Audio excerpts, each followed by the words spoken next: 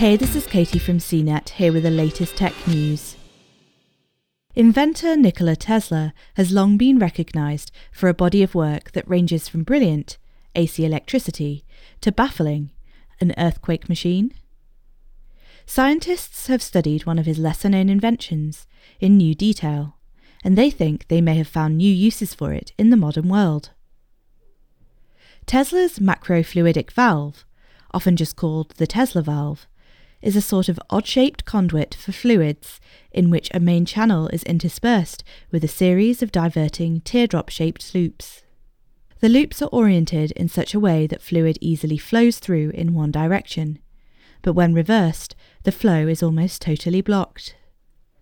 In other words, it can be thought of as a sort of one-way or check valve, which anyone who has done a fair amount of plumbing or work with pumps will be familiar with. The advantage of Tesla's design is it has no moving parts that can wear out, like the springs and other mechanisms on conventional check valves. While Tesla is known as a wizard of electric currents and electrical circuits, his lesser-known work to control flows or fluid currents was truly ahead of its time, explained Leif Ristroff, an associate professor at New York University's Courant Institute of Mathematical Sciences, in a statement.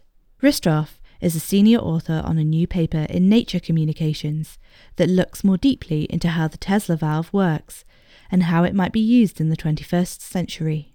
By experimenting with replicas of the valve, which was patented in 1920, the researchers found that the flow-blocking capabilities of the valve turn on by creating turbulence and swirling vortices in the conduit at a certain rate of flow.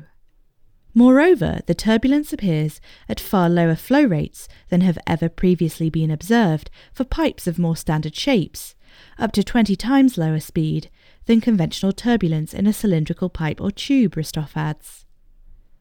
This shows the power it has to control flows, which could be used in many applications.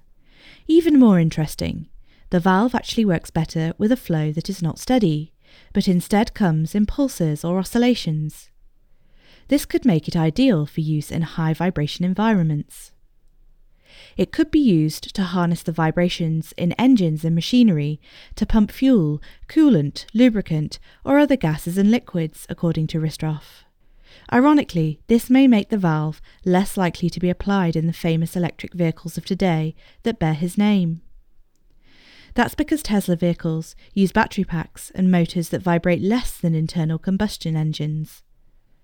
But perhaps Elon Musk might one day find a use for the valves in SpaceX's powerful rocket engines, which produce plenty of vibrations. Says Ristroff, it's remarkable that this 100-year-old invention is still not completely understood and may be useful in modern technologies in ways not yet considered. For more of the latest tech news, visit cnet.com.